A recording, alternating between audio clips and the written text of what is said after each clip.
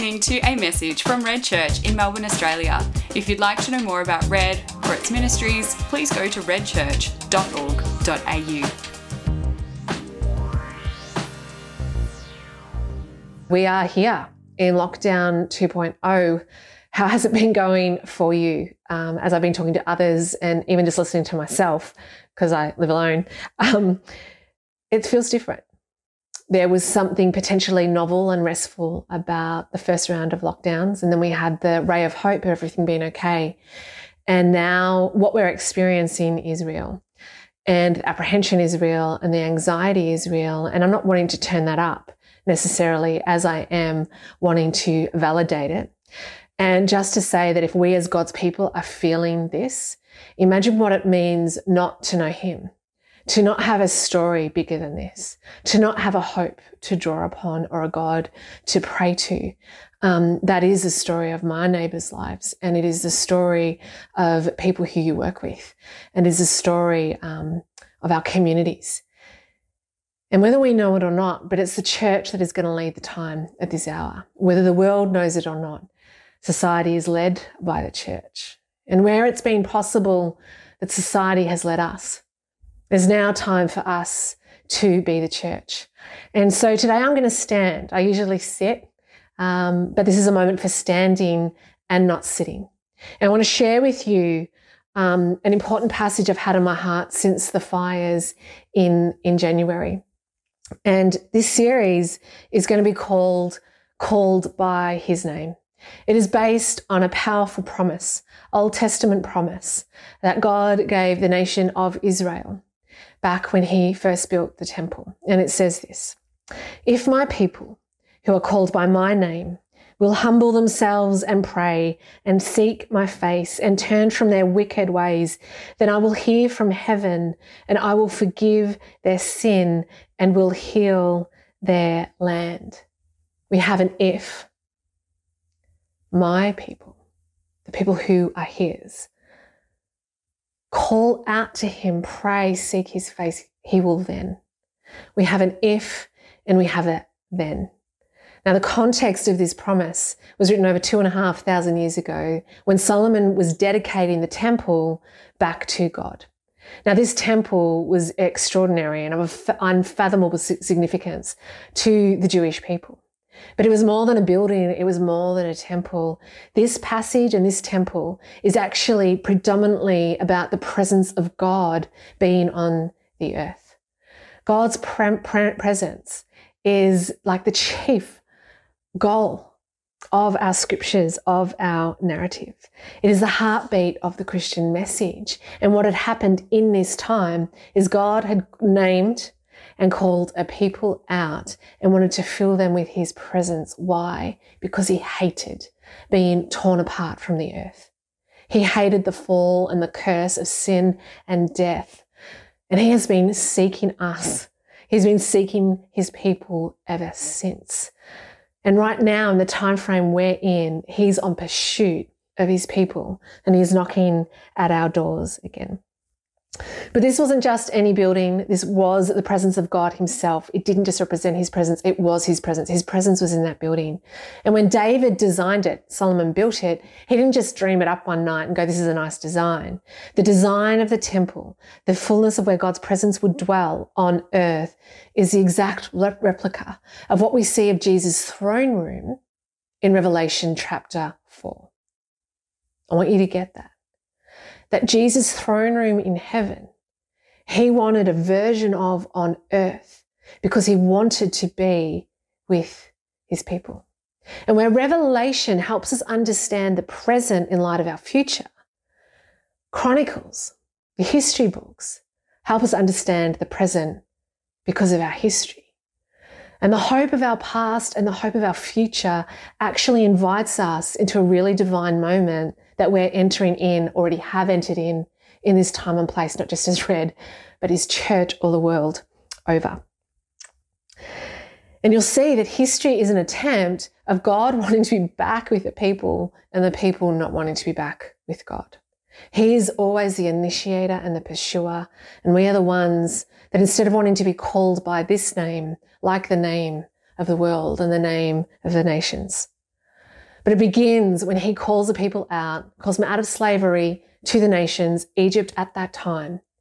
And he gives them his own name. And this is what we have. If my people called by my name. And this is what he says to them in Deuteronomy chapter 7 when he sets up an unbreakable covenant with them. He says, you are a people holy to the Lord your God. The Lord your God has chosen you out of all the peoples on the face of the earth to be his people, his treasured possession.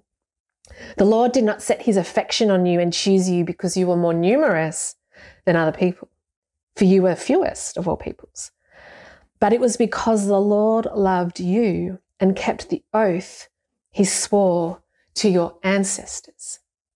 This was a plan he'd had going on for a couple of centuries now. A plan he had executed as soon as he was ripped from people and people were ripped from him.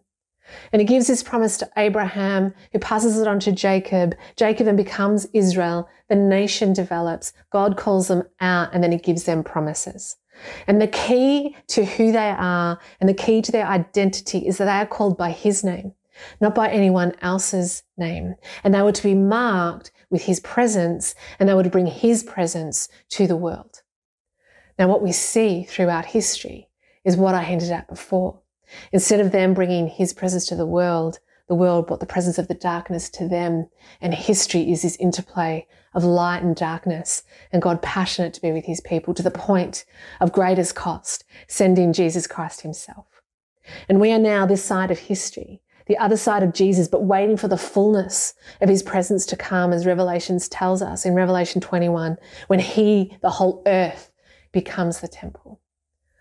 But in this time, in Chronicles, chronology, him sharing the steps to the history, he is saying, sometimes stuff's going to suck and hardship's going to come, but if my people, called by my name, will seek me, humble themselves, turn, return, I will listen and then I will heal their land. Names are really important. I don't know what your name is or whether you've understood the significance of your name. Eugene Peterson would say what your name is isn't as significant as the fact you have a name. Names are more than a title. They denote existence, purpose, and identity. I remember just a couple of years ago, 4 or 5 years ago, I was racked with horrible abdominal difficulties and nothing would fix it. I had horrible nausea, reflux, and indigestion all at one time. And I would give it an 8 out of 10 in discomfort. Nothing would take it away and the doctors couldn't do anything. Confession, I don't have private health insurance. It's not a plug, it's just a fact. And that meant that I had to go on a 6-month waiting list to get seen by the specialist. Now that can be okay. It's annoying anyway for anybody. But when you're racked with discomfort and pain, a 6-month waiting list is not the news you want to hear. Now I'm from Ballarat. And I'm from a family of Deutsches. And I have the surname Deutscher. By no choice of my own, that is the name that I have. And in Ballarat, my uncle happens to be a surgeon and is relatively well known in the medical field in Ballarat. And so when the gastroenterologist heard that it was a Sarah Deutscher that needed to be seen and he made a phone call to her, I got instant access. Purely grace. Purely because I had that name. I had a favour I didn't deserve. I got provision I didn't deserve. And I got answers that I didn't deserve because I had the right name. And that's just a surgeon in Ballarat.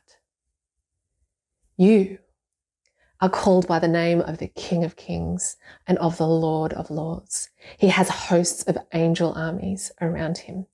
And not only are you called by that name, but it means your identity is his. And it means that you have provision and you have promise and you have inheritance. That all Jesus has, as Peter says to us, we have all access to his precious promises. And he gets to decide in what timing he chooses to execute things. But I believe with all that I am that he is positioning us as his people to activate a number of his promises. And this one from 2 Chronicles 7 is one of them. Now, I'd never read the verse or the passage that comes before that one. Turns out a lot of verses don't stand in isolation, and nor does that one. And then when the coronavirus hit in March, I discovered the preceding verse, verse 13, which says this: "When I shut up the heavens so there is no rain, or command locusts to devour the land, or I send epidemics among the people." Okay, not sure if that passage packs a punch for you, but just as a reminder, Australia has just endured the worst drought in all of history. It got to the point where it wasn't just the worst drought, but it got to the point where they were measuring the drought by measures of degrees and percentages of how bad this drought was. The fires that we endured in January weren't just summer lovin', not just things that happen because it happens to be hot. They were the direct result of a parched and dry and weary land. Not sure if you're familiar, but we've also had an unprecedented plague of locusts hit the east coast of Africa, around the Arabian Peninsula and over India. Tens of billions of locusts devouring crops. And of course, as is the news of 2020, we have an epidemic. I had read in other versions either pestilence or deadly disease. This is epidemic. Dry up the clouds, send locusts to devour the crops, and send an epidemic amongst the people. I'm not sure how much more explicit our God needs to be to get our attention. I don't know, maybe he needs to rouse rumours of a cheeky China and various acts of mischief. Maybe an economy needs to be pulled out from underneath us. Maybe other things that we can rely on and assume as given be taken away. I'm not saying that he causes this. I don't actually know. I'm not going to pretend to know the mind of God. I do know that he's not concerned or worried. I know that he's got a plan. But what he is saying in this passage, that when this happens, as if to say it will, because we live this side of the fullness of heaven and this side of Eden, he knows there are going to be times of direct hardship. When this happens, if my people, then I will turn. What will he do? He'll give them his presence. And what does his presence do? His presence brings abundance. It brings healing. It brings flourishing. It brings Eden back to that place. And so part of what we are experiencing is the direct result of years of decline, where a culture and a world has turned its back on God and chosen his absence over his presence.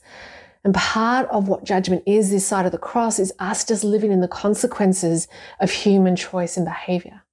But I believe there is an aspect of this which is an act of his grace. And I know that can sound cruel, but it's not. Hear me out. Because he wants to do something, and he's positioning not just his people, but the earth to receive his presence. Now we see this cycle break out in Judges 2. It didn't just happen in Chronicles. He says when this happens. And it happened multiple times.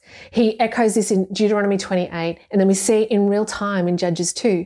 And basically the story of history is this cycle of ups and downs and ups and downs. You may have heard us talk about this before, where God comes with his presence in fullness. When there's presence, there's abundance, there's blessing, there's provision, and there's favor. There's social healing, emotional healing, physical healing.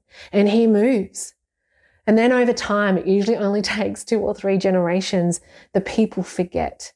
And with the forgetting, there is then a decline. And with a decline, there is then a crisis. Because remember, his absence means he's not present. And if he's not present, then only the things he can bring are gone and beyond reach. People then cry out. God, who is gracious and compassionate and full of loving kindness, who wants to be with his people, intervenes. The people then return to him, and we have peace and abundance again, and the cycle continues. And then people forget, and then there's a decline, there's a crisis. Where are we now? I guess I've just highlighted it to us. We are in crisis. If you've heard me talk about this cycle before, Mark speaks about it also. You will have heard us talk about it in terms of decline. Now, that decline hasn't happened over nowhere. It's happened, depending who you listen to, but anything between the last 150 years to really most likely the last 500 years. And that it's hit the bottom. And I knew that we weren't yet ready to be on our knees because we weren't desperate enough. But I'm wondering if we're now at the beginning point to realize we're not in Kansas anymore. At this moment is real. That the things we could have anchors on and rely on all of a sudden prove like vapor and are taken away from us. And he is saying, when this happens, if my people call by my name, then I will do this. And so my thing to you, or my excitement in giving this message to you today, is that number one, first and foremost, this is a time and a window of time, a kairos time, where his divine purposes and intentions match a certain time frame for you to know whose you are. Not just who you are, but whose you are. A child of the living God, the King of Kings, who has all the provision and all the promise, and whose inheritance is your inheritance, and that you live out of that place of hope and of courage. I think we can take the identity piece. A lot of you have been feeling him calling you for some time. And a lot of us are in a situation now where other things have been calling us and they're not working anymore. And the Lord has silenced that stuff and he's knocking on the door, asking to come in and be with us and us with him. But can God change a nation in a day? Which Isaiah asks his people. I don't know that we believe it. I think we believe that God can change individual lives, and I think we believe that God can change churches. He turned up palpably in 2016 in our church, and it was an incredible, rich time. But can he change whole nations? Is he big enough to actually turn this crazy pandemic around? I wonder if we believe, but we don't really believe. Olive Sayers was praying with Terry, her mum. Olive is 5. And her mum Terry said, what is it that Jesus talks to you about? Just trying to teach her to hear the voice of God. And Olivia, 5 years old, said, people believe, but they don't really believe. Out of the mouths of babes, we have a definition of our condition. We've lost belief. We have assent. But do we believe to the point that it shapes our perspective, mobilizes us, and shapes our behavior? A second point for us, as we start to realize whose we are, is that it is time to remember. I think it's difficult potentially for us to believe because we have grown up, majority of us, if not all of us, in the most, boomers onwards, the most peaceful and prosperous time in world history. That's all we've known, so we don't know anything else. But as things start to shake, we realise what it means not to be able to rely on those things that we took for granted or assumed would always be there. And because we've been marked by this prosperity that comes with that stuff like entitlement, just assumption, we haven't been marked by those stories where God has had to pull through. And I want to encourage you that there may be times that you can remember where in your individual life he has proven true. There may be words that he has spoken to you that you can remember and you can draw upon as a source of hope. There may be times in our church, as I hinted at, 2016 was an incredibly rich time where for a period of 3 months, the presence of God dwelt amongst us. Let's remember that. But I wonder if the level of belief required at this moment, we actually need to draw upon other people's memories. And so we've got the memory of Israel, and God even said to Israel, remember when I did this, remember when I intervened, remember when I split the sea, remember when I turned those enemies against you, remember when I came with an outstretched arm and I pulled you up and I freed you. We get those stories.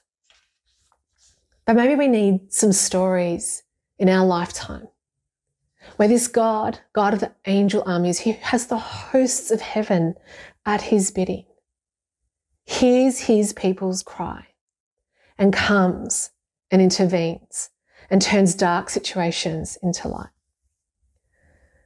I want to talk to you about Almalinga. Almalinga is a little town of just 20,000 people in Guatemala.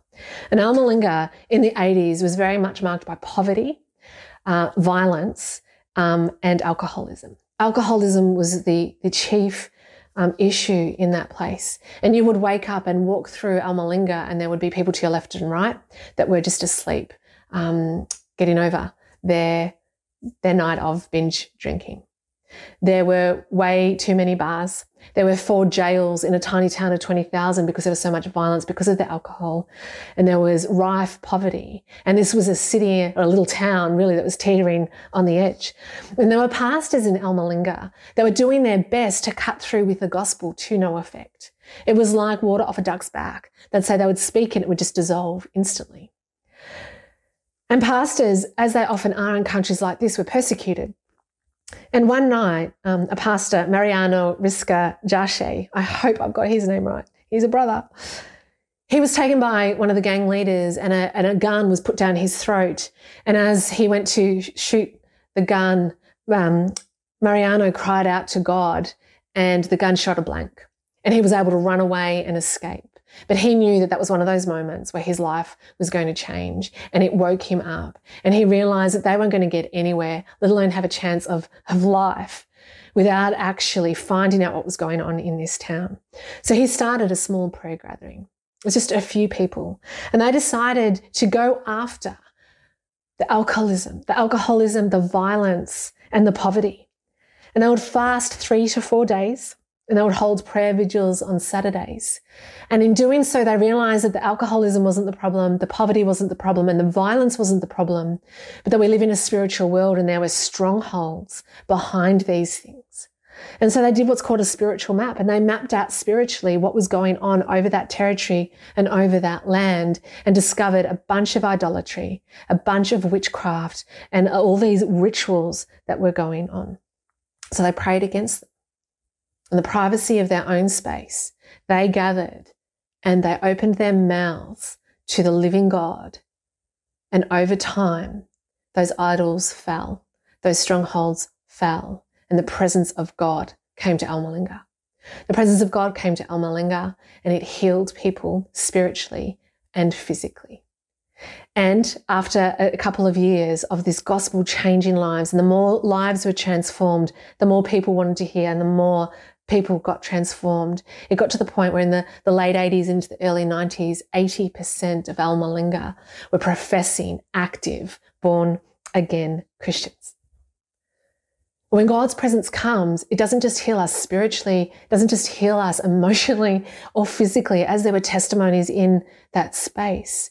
He heals everything, and everything goes back to its order. And they found that their agricultural practices changed because of the wisdom that they were receiving, but also because of their work ethic and because God was putting a blessing on the land. He doesn't want to just bless us for our spiritual belief. He wants to bless the entirety of his creation. And so where they used to send 4 trucks per month of average produce, the favor of God, the turnaround of the people, and then partnering with him resulted into 40 truckloads per week of not average produce, but of abundant produce. They have got such favor on their produce. Their carrots are huge. Their capsicums are huge. Their cauliflowers are huge. You may have seen this. It's in the transformation videos that came out in the 2000s. But the quality of all of this was so good. Scientists were coming from America to work out what was going on, what methods were they using to get such fertile produce, fertile land to produce such abundant produce, and they couldn't define the answer. And Almalinga, to this day, is called America's vegetable garden. This is a town that was blanketed in darkness, where a gospel wasn't cutting through, and where people who chose to live out their identity as children of God, to humble themselves and to seek his face and to repent and turn against idols. And he came and he healed their land. Mariana says this: it wasn't theological preparation. It was us throwing ourselves to the Lord. And he says, is our God and the gospel truly powerful enough to impact powerful enough to impact the community? The question I asked us before. And he says, our answer is yes. God decided at that time, with the people's faith, with what he had planned and purpose for Al Malinga, he was going to intersect with their faith, and his purposes and his presence came to town. My second story is about Uganda. Uganda, once known as the Pearl of Africa, has a complicated history of horrible atrocity. This was the place where Idi Amin himself lived. Idi Amin, if you're not familiar with him, was known as the Butcher of Africa, and under his rule alone, over 1 million people were massacred. The epicenter of his massacres were Uganda. And evil, corruption, violence, and poverty was matched with his absolute acts of evil. Pastors really struggled. Pastors, again, similar to Mariano, weren't able to penetrate this with the gospel, and the gospel would just disappear as they tried to activate the message of the gospel. The light was being quelled by darkness. Now, next to this atrocity, Uganda was then badly hit with the AIDS epidemic in the late 80s. And the World Health Organization predicted that by 1997, 1/3 of Ugandans will be dead by the AIDS epidemic and the AIDS virus. The pastors were then persecuted. In 1984, under Idi Amin's rule and the various complicating factors at that time, pastors were sought after. They were put in prisons. Where 60 people in 3-by-3 metre cells would starve to death, and people would die, and they weren't able to fall anywhere because they were all stuck upright. And so this is a city that's marked by the stench of death, literally and spiritually. And people began to pray. But it was incredibly dangerous to pray because of the persecution I just told you about. So they would hide out in the swamps during the day. And then at night, they would come out into the forest and they would pray. And these weren't just normal prayers. These were groaning prayers. And as they groaned and as they prayed, they were able to see, and it was revealed to intercessors, a spiritual map of things that were going on in Uganda. And they realized at the root of it, it was like a whole covenant had been made with Satan himself in that land, and he held dominion. Thus the death, the evil, the corruption, the poverty, and the violence. And so they started to pray into these strongholds. And then a particular pastor came to Kampala, Robert Kardanya. And he came and he was accompanied with 6 intercessors. And when you see this man, he is just full of belief and hope and full of the Holy Spirit. And he knows the battle he's fighting in. And so he brings 6 intercessors with him. And as soon as he comes, the witch doctors go out in force. One goes to kill him. But he is saved. Robert is saved, and that witch doctor dies the next night. Inexplicable causes. In his congregation, it starts off with 7, and within 2 weeks it becomes 2,000 people. And it is now a church of 10,000 people. And that church itself has planted 600 churches. And so they gather and they cry out and they pray. And politically things start to turn around. Strongholds start to lessen. The economy starts to improve. The crime rate drops by 50%, which is huge in a country like Uganda. I think it's huge anyway, but particularly in a country like Uganda. But the World Health Organization, which predicted that 1/3 of Ugandans would be dead by 1997 because of AIDS, the graph went like this. And the epidemic was turned around. Partly because of renewed morals, partly because of renewed wisdom that came with that. So sexual behaviour wasn't happening as it was. But there were also healings of people that had HIV positive and were now negative. And this wasn't just any vain belief. This is a belief that cried and groaned day and night. And this is people who went to risk to cry out in the name of the living God. This is the people that decided that this was not going to be where Uganda had been a place where God had gone to sleep. That's what the rumor was. God has gone to sleep. Where is the God that is preached about? Where is the God of power and answered prayer? And these were people who decided that was not going to be the conclusion, and that was not going to be the fate of their land, and they did something about it. If then. The turn of the millennium. Tens of thousands of people gathered into an auditorium in Uganda, and the Prime Minister was there, the First Lady was there, and a covenant was read out signed by the Prime Minister himself and the First Lady. And Uganda was dedicated back to God. This is what the covenant said. We renounce idolatry, witchcraft, and Satanism in our land. We are conscious that we have put other gods before you, Lord, and we have worshipped them. And we turn from this and we now covenant our nation Uganda to the purposes of God and the lordship of Jesus Christ. How did this happen? People cried out to God. People unified. People prayed. People fasted. And a God who hears from heaven and wants to answer these prayers turns and heals their land if then. This beautiful man in the story is full of the Holy Spirit. You see the Holy Spirit oozing out of his very face. And he said it was the most exciting thing. We divided up the cities into regions and into zones, and we send out prayer teams amongst all the different regions and zones, the churches around the city united to do this. And he said it was as if you could hear, it was like the sound of bees buzzing were the prayers of the people throughout the night. That in the thickest of physical darkness and spiritual darkness, this aroma and this buzzing of people's prayers went up to the king, and the king heard them, and their king turned and healed their land. And so as I end our first part in this series, if there was ever a time for us to heed this invitation, as I said before, I don't know what else would have to happen. It is time to seek the Lord. Here I go. We're not in Kansas anymore. No one has the answers. Our governments, our politicians, even Q&A and the expert panels they have up there, Russia, America, the great empires are falling apart as the earth is shaking. We don't have the answers. He has all the answers. There is so much provision for what he wants to give his people.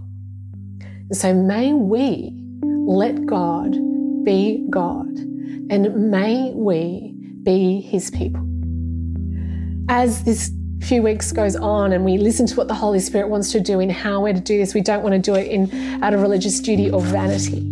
We do want to be having a greater heart for worship, as Cherry shared with us. We want to gather together and pray more in the hidden places ourselves, but also corporately as best we can with the tools we have available to us. We want to unify. We want to break strongholds. We want to humble ourselves, and we want to seek his face. And so, Jesus, we stand here as your people, having belief and wanting more belief.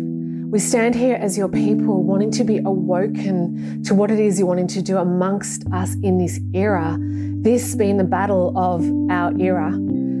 Jesus, we ask and pray, in the words of Habakkuk, that we have heard of your fame and we know of your deeds.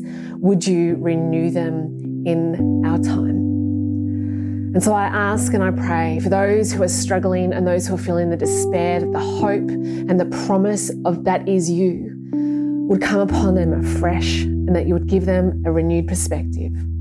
I pray for those who are in direct hardship and direct struggle, that are needing your intervention immediately. I ask and pray for provision. But I ask and pray for your church, not just in Melbourne. I ask and pray for her all around Australia and all around the world, that you would truly wake her up, that you would truly rouse her, that you would win our hearts, that we would be your people, that you would be our God, and that you would do an outpouring on this land and turn this darkness into extravagant light. In the power of your wonderful name.